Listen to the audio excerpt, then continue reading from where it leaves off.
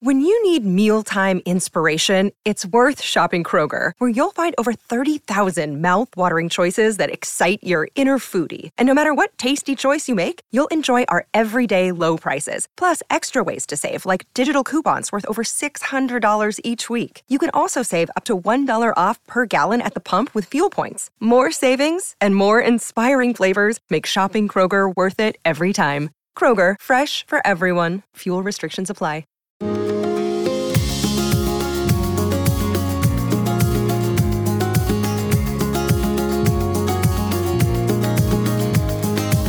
You are listening to the Thoughts from a Page podcast, which is a member of the Evergreen Podcasts Network. My name is Cindy Burnett, and I love to talk about books with anyone and everyone. While listening to my podcast, you will hear author interviews, behind-the-scenes conversations about various aspects of the publishing world, theme discussions with other book lovers, and more. For more book recommendations and a complete list of all of my interviews, check out my website, thoughtsfromapage.com, and follow me on Facebook and Instagram at Thoughts From A Page. In 2022, I would love for you to join my Patreon group. I offer at least 2 bonus episodes a month and a monthly advanced read and pre-publication author chat. For those on Facebook, I host a special Patreon Facebook group where we all chat books. Thanks so much to those who already participate, and I hope you will consider joining us. For today's behind-the-scenes episode, John Baker joins me to discuss his job as a literary scout. John runs Baker Literary Scouting, a full-service adult literary scouting company that advises and advocates on behalf of a select list of international publishers and domestic TV film clients to find appropriate projects to publish in translation or to adapt for a variety of platforms. With over 15 years' experience in markets throughout Europe, Asia, and the Americas, he reads and recommends books that cover a broad spectrum of material, from fiction to nonfiction, commercial bestsellers to literary prize winners. I learned so much from my conversation with John, and I hope you do as well.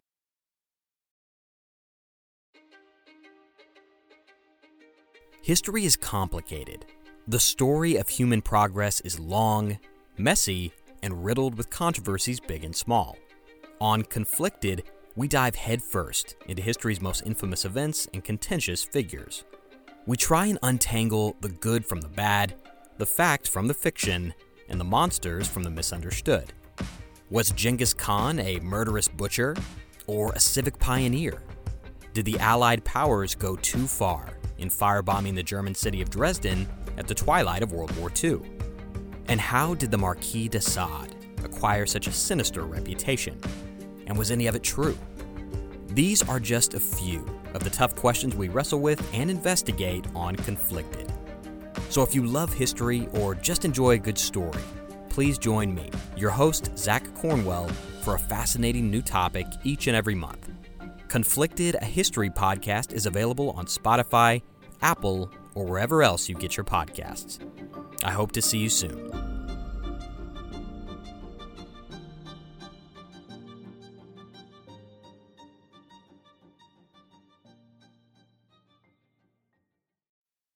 Welcome, John. How are you today? I am good. It's a Friday. Fridays are always good. All of the present news excluded. It's a good day to be alive, I guess I would say. I love Fridays as well. I'm always looking forward to the weekend. So when we get to Friday, I know we're almost there. So I'm very glad you're joining me for a behind-the-scenes episode. And you are a literary scout, about which I know very little about. So I feel like I am going to have a huge learning curve here, as well as my listeners. That's good. We do that on purpose, actually. We're the ghosts in the machine of publishing. And some of us like to stay in the shadows, but I'm popping my head up for a hot second, sure. You're stealthy and behind the scenes, truly. Yes, exactly. We are the industry spies. So why don't we start out by you telling me a little bit about what a literary scout does? Sure. So our role is to be the sort of big picture people. We're working for, my clients are a list of foreign publishers that work in different markets, as well as TV and film producers in Hollywood. And my job is basically to be their eyes and ears to the American marketplace. So when things are going out on submission to US editors, for example, when things are getting ready to publish that I feel like could be good for their separate lists. I'm sort of here to kind of highlight those early in the hopes that they can maybe get a jump on something that's new. And also to sort of act as their advocates back to the publishing industry to sort of say, hey, you may not be familiar with my client in Hungary, say. Here's what they do. Here is why they would be the right fit for this book in their market. So it's a lot of being the eyes and ears, being cheerleaders, being forecasters, trying to anticipate what the next thing is going to be, scrying into the future. All of those things kind of wrapped up into one package. And as we were talking before we started recording, you're often reading several years before a book is published, correct? Right. We're usually trying to read at the point that an agent is getting ready, a publishing agent is getting ready to submit it to editors for their own consideration to perhaps take for their own imprints. We try to find out about it then, if not earlier.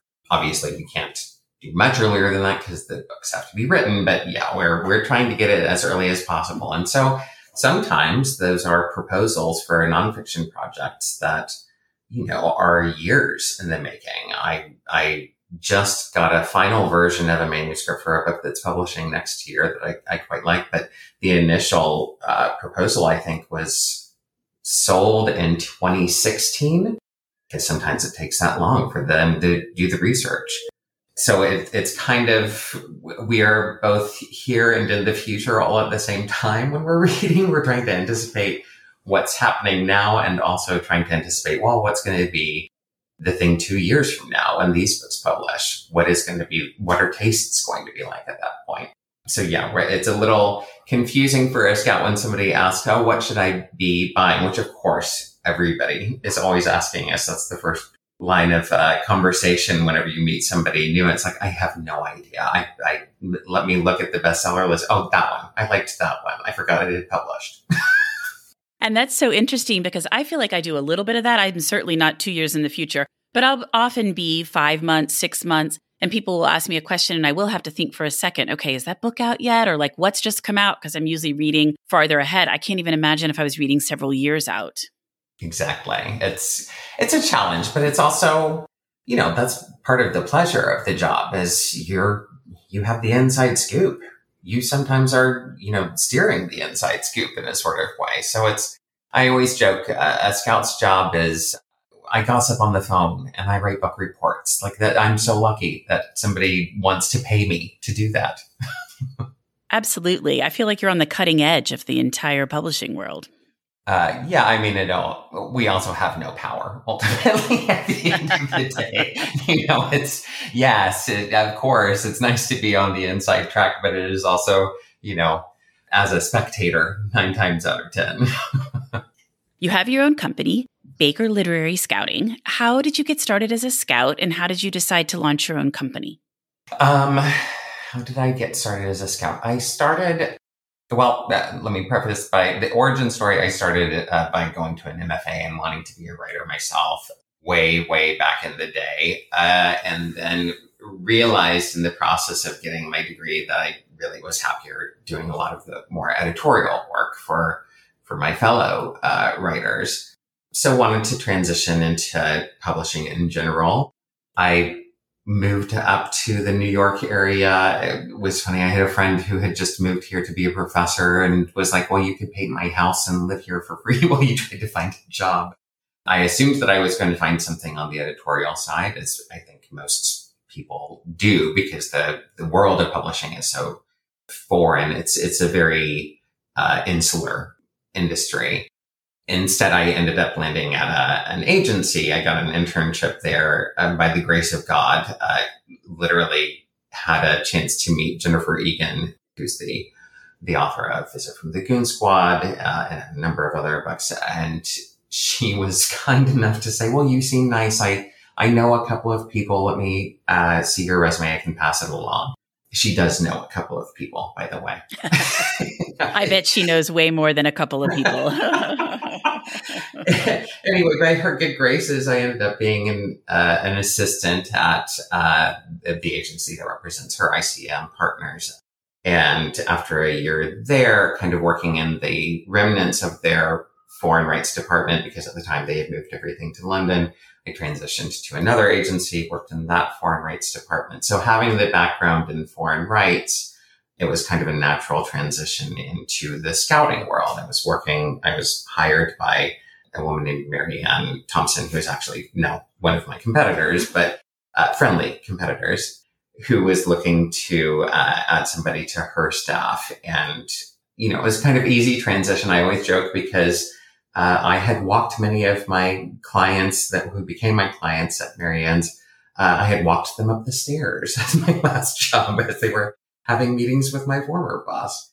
So it was a circuitous route, but, I ended up really being happy on the scouting job because it is a world view, a bird's eye view of how the entire industry is working. It's also, let's be honest, I'm a bit of a more social person, shall I say, than a lot of people in publishing. Let's be honest. We all sat at the same table in the cafeteria. After being with the Marianne's company for a few years, it was time for a transition.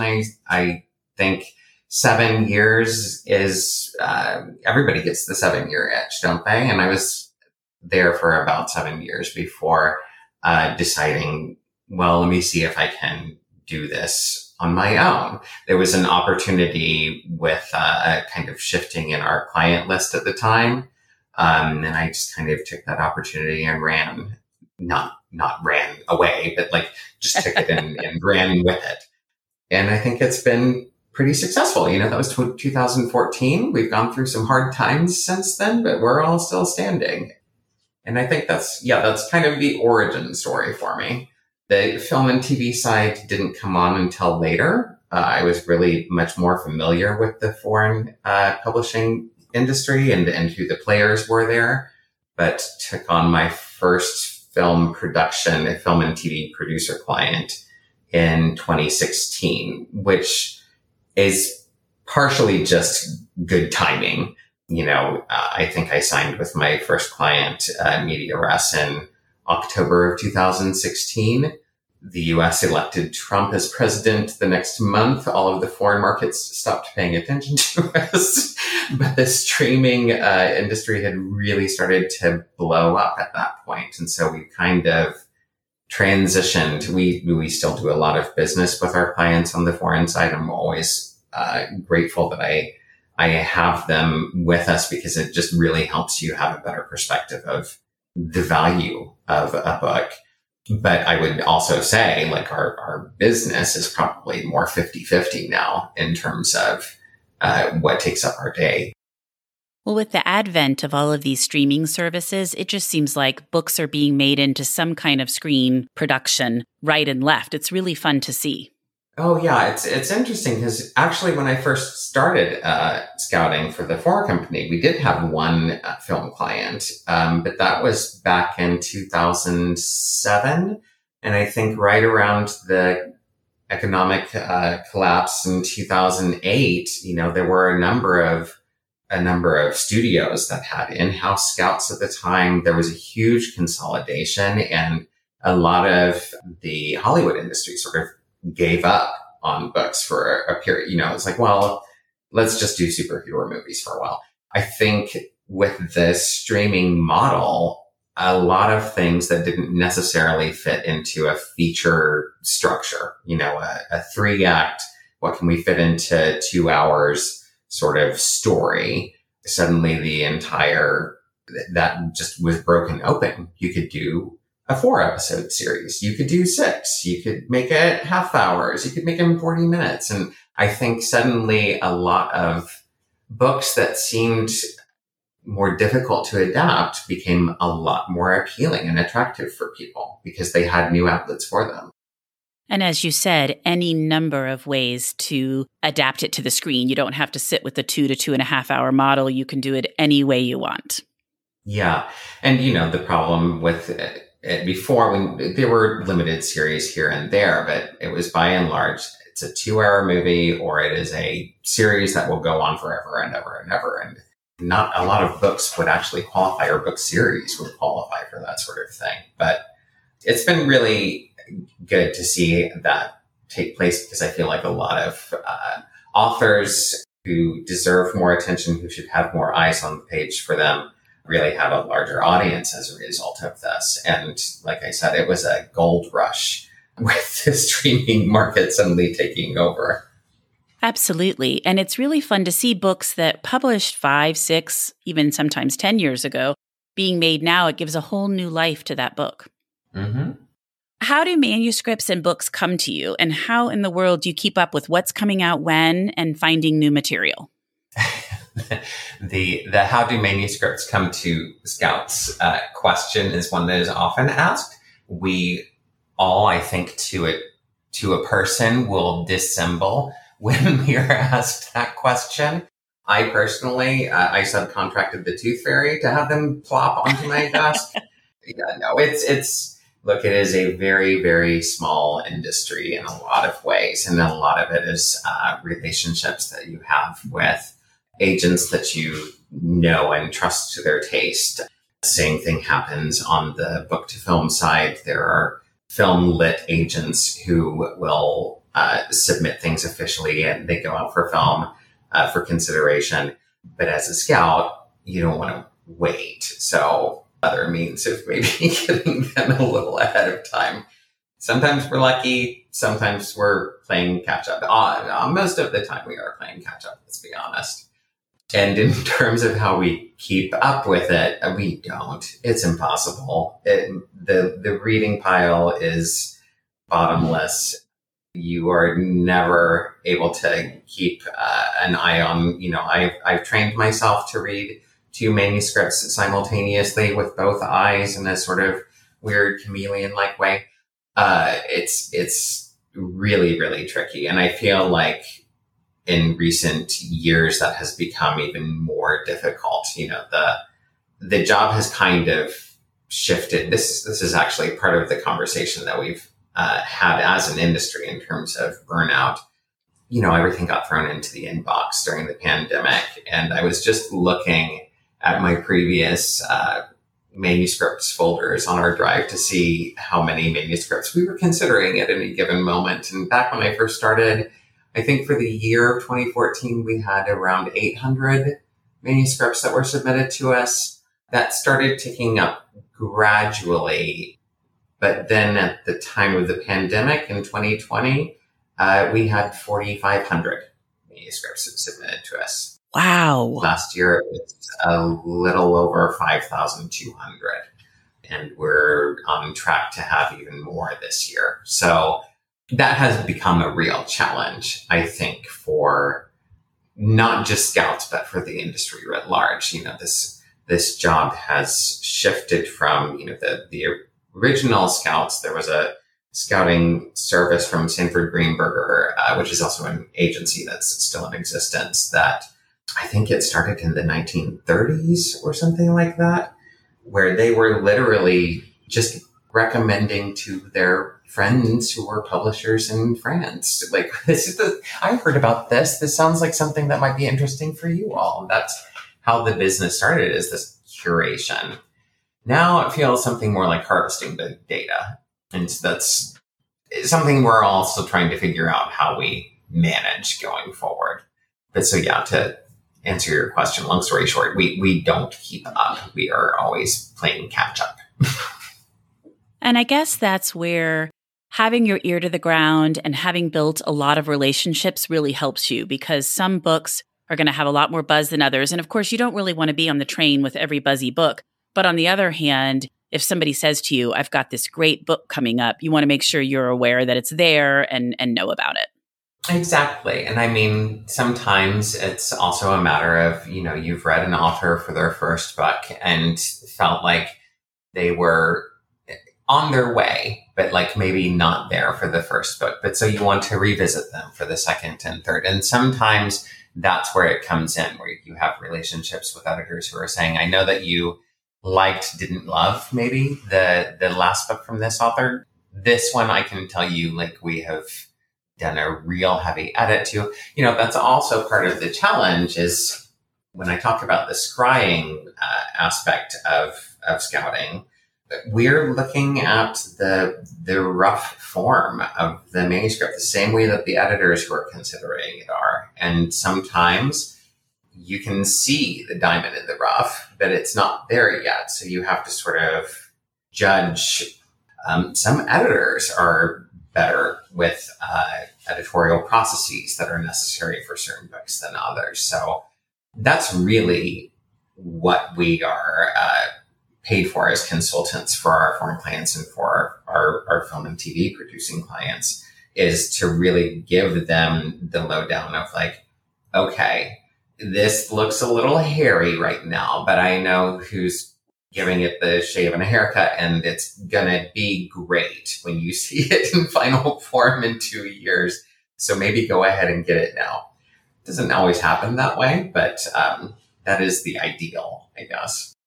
I would certainly think knowing who's editing in that instance is going to make a huge difference, because plenty of books are edited well, but there are a number, and I see this on Bookstagram all the time, where people are like, was there no editor? Or did they not edit much?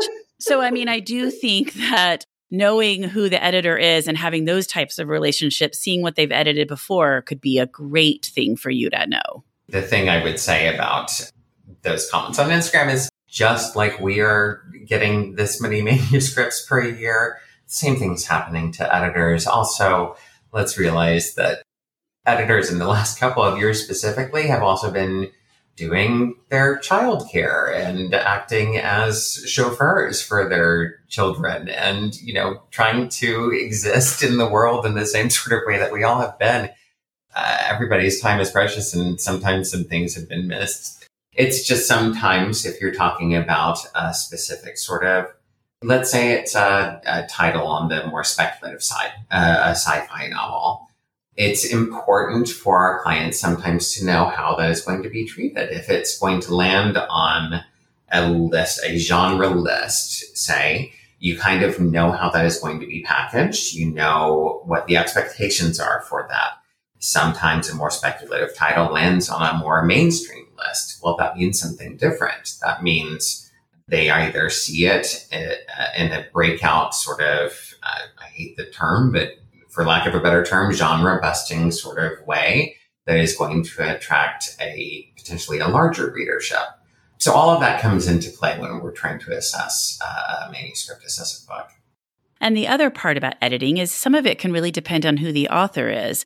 Very established authors are going to have a lot more say sometimes in, I don't really want to do these edits, versus somebody newer. Yeah. So, I mean, there's so much that goes into that. Some authors have really rough first drafts. And, I know this, having gone through my own attempt at writing. Some are fantastic revisers. Some that book came wholly formed, and that is what it is going to be. And that's also part of the conversation that we have. If we've looked at something in the draft form, sometimes we say, well, this isn't perfect yet. And maybe we don't have our clients look at it at that point because we say we only get your eyes once at best. So hold off. And if we look at it again, we say, this looks like the exact same thing we saw 2 years ago. Perhaps a pass this time. Well, how does the process work from beginning to end for you? Sure. I mean, the process is varied, obviously. When people sort of say, what does your day-to-day look like? I'm like, oh, I don't know. You'll have to be more specific on which day, and I can look at my calendar and see what the hell I did then. By and large, it starts with a conversation with either an agent that's getting ready to submit something, or an editorial contact who is talking to us about, well, this is what I'm sort of considering right now. We, source those projects and have a read for ourselves, and then respond to our clients. We basically report out to the foreign clients as well as the film and TV producers. Hey, these are the things that are sort of getting traction here as of now. they'll respond. They'll say, "Go, keep us posted," or what have you.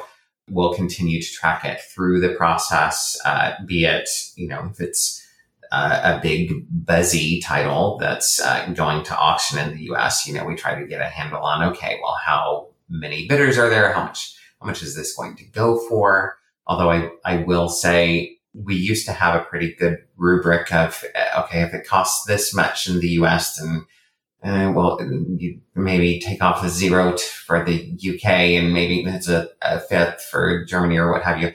I tell clients nowadays, don't pay attention to the number because the market here has become so, the big bucks go for big money. And that's not necessarily what your client in Eastern Europe, say, who are having their own issues right now, can really handle.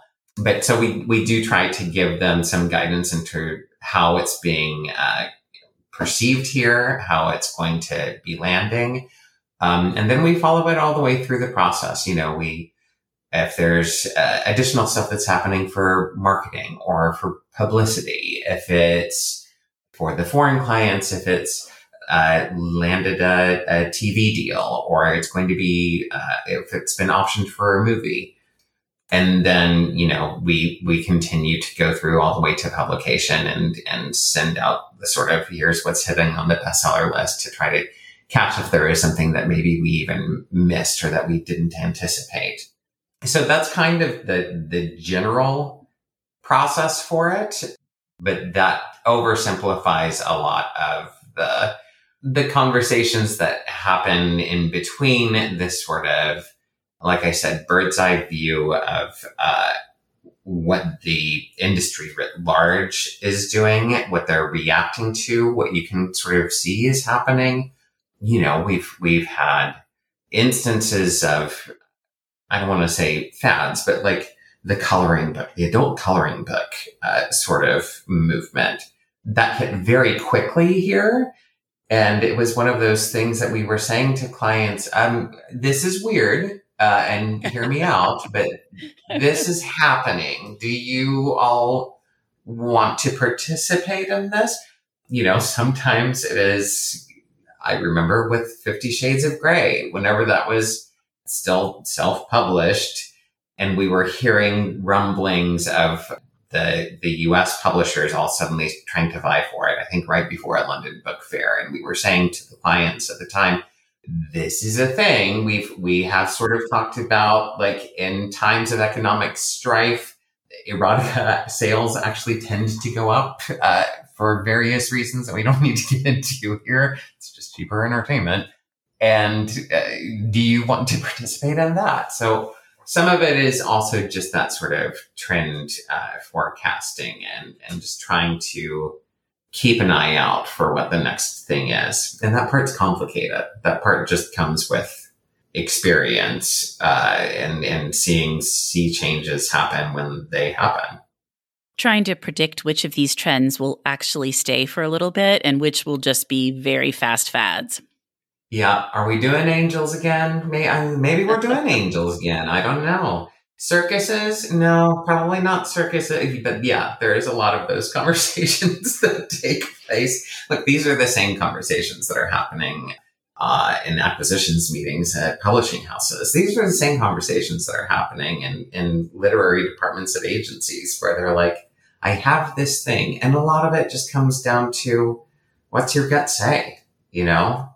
A lot of it is based on the taste. I will also say for scouting, you have to be particular to who your clients are. On the foreign side, I work exclusively with specific publishers in each of the territories that we have a client. So we have one French publisher that we work for. Their taste might vary widely compared to some of their competitors in that market. So it is also sort of knowing, okay, this is a thing. Is this a thing for the list specifically that I'm supposed to be thinking about in that market? And evaluating it on that basis as well. When the erotica sort of fad, I don't want to say, when we were all suddenly talking about 50 Shades of Grey, there was a moment I remember when I was in my German client at the time's offices, and we were discussing this, and they helpfully reminded us that they were partially owned by the Catholic Church. And so, no, they were not going to be participating, despite the value they could see economically in the project. Probably not for them. Not the right fit there. In like vampires, it makes me think about Twilight. There's just some of those that just come on, and then all of a sudden there's so many others right along with them. All of the girls that they have several substance abuse problems and aren't sure if they saw what they saw.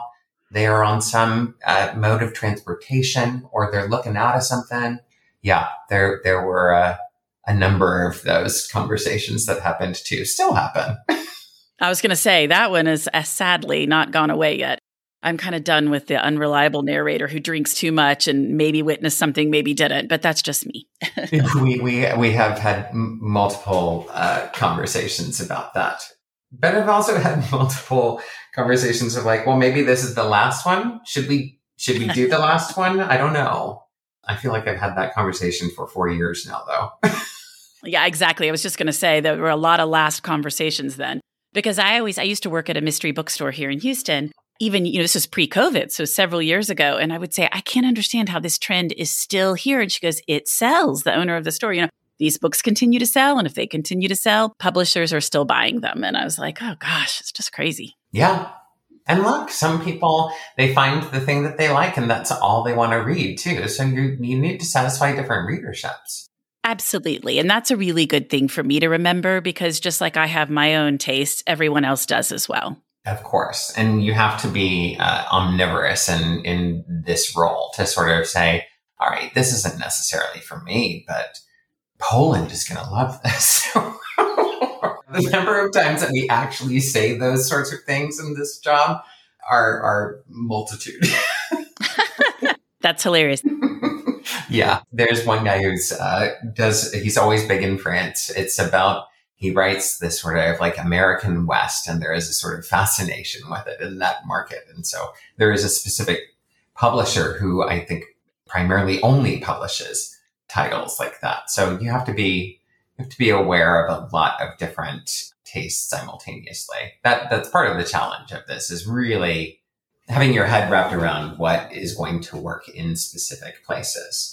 In talks of the two sides of the job for my own company, the streaming sort of fury that happened here and the bidding wars that took place for books, for IP, didn't really have impact in the same sort of way on the foreign markets at first. But then we were having these conversations at the beginning of last year, I want to say in 2021, asking the various clients in the various territories, does it matter? Does Netflix matter to you? If this is a thing that's going to premiere on HBO, do you care? And by and large, they would say, no, it doesn't have any impact on our sales.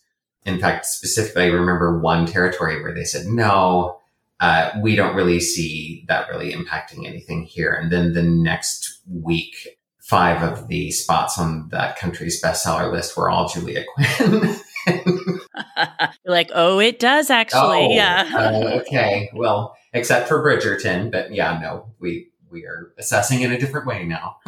Reverse. We need to reevaluate here. What about celebrity book clubs? Are you involved in helping with selections for any of the celebrity book clubs? I work with one production company that also does have a book club. I think it's an open secret in publishing circles that we work for Hello Sunshine. And so, yes, I do help source a reading list for that book club in tandem with our work on behalf of the development team. I'm always really careful to say, I am but a very small cog in a very large machine. And there is one reader in that book club whose opinion is actually the only one that matters. So yes, I helped source the material, and I have sort of, like with all of our clients, I have an understanding of what is important to them, what they gravitate to themselves, and try to find things in similar veins for that. So yeah, that sounds really vague. I'm just always really careful. I don't want to take ownership of something. That's part of the challenge of being a scout. We have no product. We have no book at the end of the day that we can call our own. Our product is information, and the second we have it, it's already old. So it's always a game of looking for the next thing without having something to put on a shelf at the end of the day. Well, and you can recommend all you want to her, and you're assuming you're probably maybe one of the only people recommending certain books, but you don't necessarily know, okay, when she picked this one, was it because I recommended it to her or somebody else recommended it, or what that process was like after your recommendation? And look, it's always about your own personal experience with the narrative. That's as much as we can try to anticipate what anybody's taste is going to be. Some things hit and resonate with people differently than others. So it's always a guessing game. I feel like I've gotten pretty good at guessing, but there's always room for improvement. Well, I understand that you really don't have projects in terms of a final product, but you are recommending these things, suggesting them to your clients. What are some of your favorite projects in that vein that you have worked on?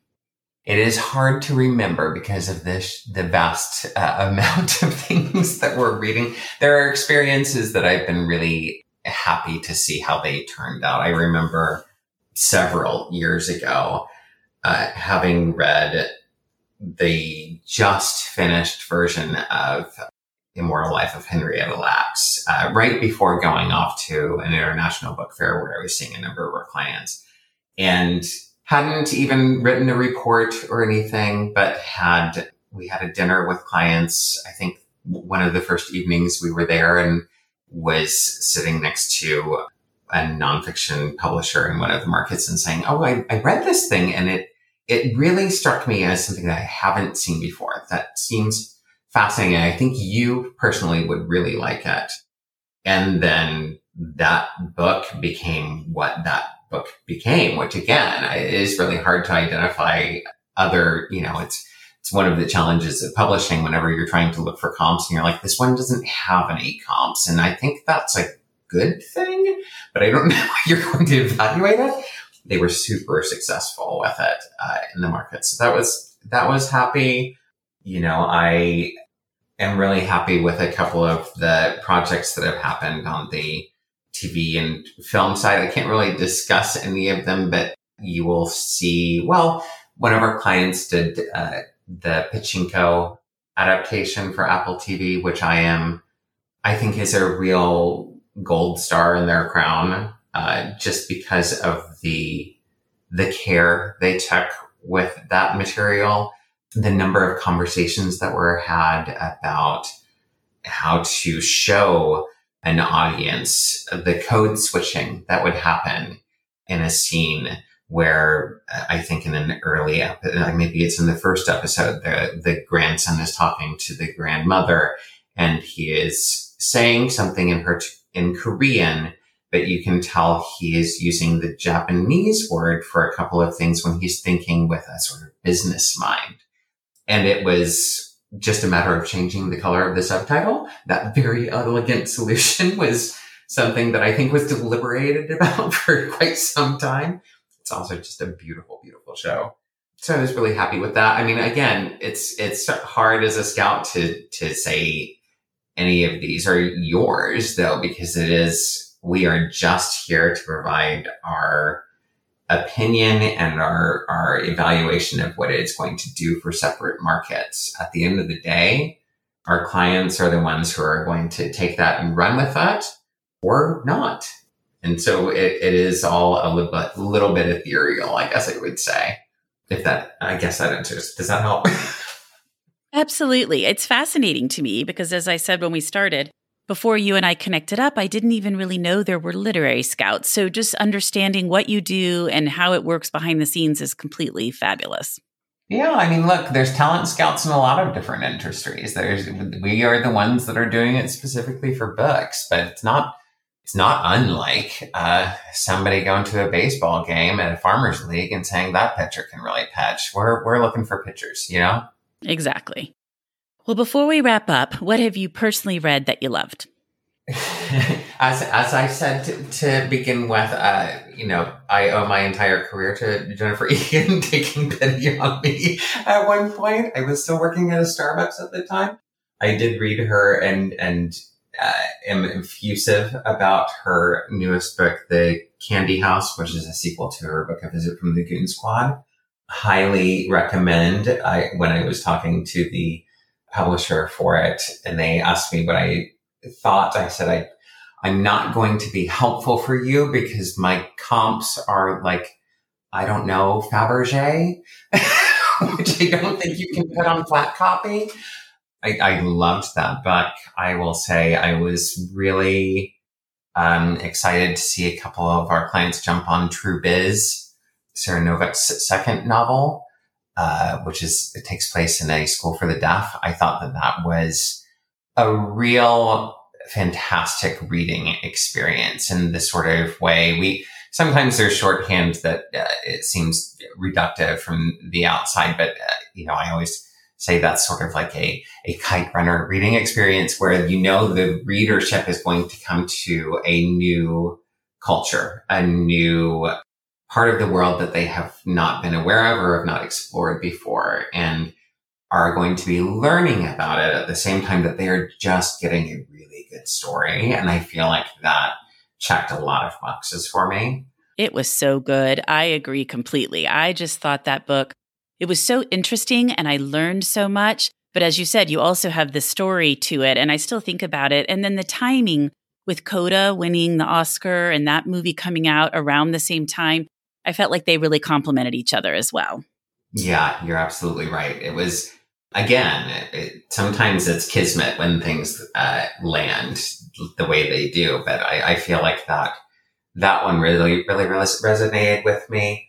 I'm trying to think what other things I have read recently. This is the challenge of being a scout, is we are reading things 2 years beforehand. So sometimes we can't remember what's actually published to talk about. My own personal reading taste, I love Rebecca Makkai. I love Kevin Wilson, Andrew Sean Greer. Those are kind of touchstones for me. If you're writing something that is smart and a little bit funny, I'm going to be on board with you 90% of the time. I won't be able to sell you to most foreign markets because humor is really hard to translate, but I personally will very much enjoy it. That's interesting on the humor aspect. Yeah. There are certain things that you have to take into consideration when you're talking about certain markets. A lot of fiction from the US doesn't really export into the Asian markets in the same sort of way as it does the European markets, say. Brazil tends to follow our pop culture pretty closely. So if it is going to resonate here on that front, then it will probably resonate there. It's also interesting to sort of see with the sort of shift that happened in conversations here in the States over the last few years. One with the presidency that we had from 2016 to 2020, one with our own sort of racial reckoning. There were a lot of internal conversations that were necessary for our market that weren't necessarily conversations that they were certainly being had in other territories and in other markets, but they were being had individually as well. So it's been interesting to sort of watch the transition of kind of my foreign clients buying from each other's markets more, with seeing the UK agencies and the UK writers kind of stepping into a space that a lot of US writers were occupying for a long time. It's always interesting to sort of have this global sort of take on things. Just omniscience is really, really helpful in this job if you can get it. Yes, exactly. Good luck with that, right? Well, John, thank you so much for joining me on the Thoughts from a Page podcast. I learned so much, as I already said, and now I will pay a lot closer attention to some of these things. So I appreciate your taking the time to come on my show. Of course, my pleasure. Thank you. I'm Allison Holland, host of the Kennedy Dynasty podcast. Equipped with a microphone and a long-term fascination of the Kennedy family, I am joined by an incredible cast of experts, friends, and guests to take you on a fun, relaxed, yet informative journey through history and pop culture. From book references to fashion to philanthropy to our modern expectations of the presidency itself, you'll see that there is so much more to Kennedy than just JFK or conspiracy theories. Join me for the Kennedy Dynasty podcast. Thank you so much for listening to my podcast. If you like this episode, and I hope you did, please follow me on Instagram at Thoughts From a Page. Consider joining my Patreon group to access bonus content and support the podcast. Tell all of your friends about the show and rate it or subscribe to it wherever you listen to your podcasts. I would really appreciate it. I hope you'll tune in next time.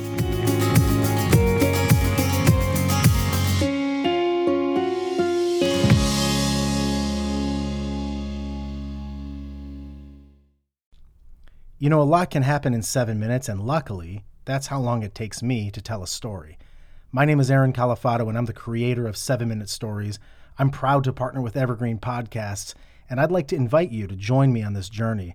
I'm going to take you on some crazy roller coaster rides using my unique extemporaneous storytelling style, and together, we're going to try to make sense of the world, all through the art of storytelling, and all in approximately 7 minutes.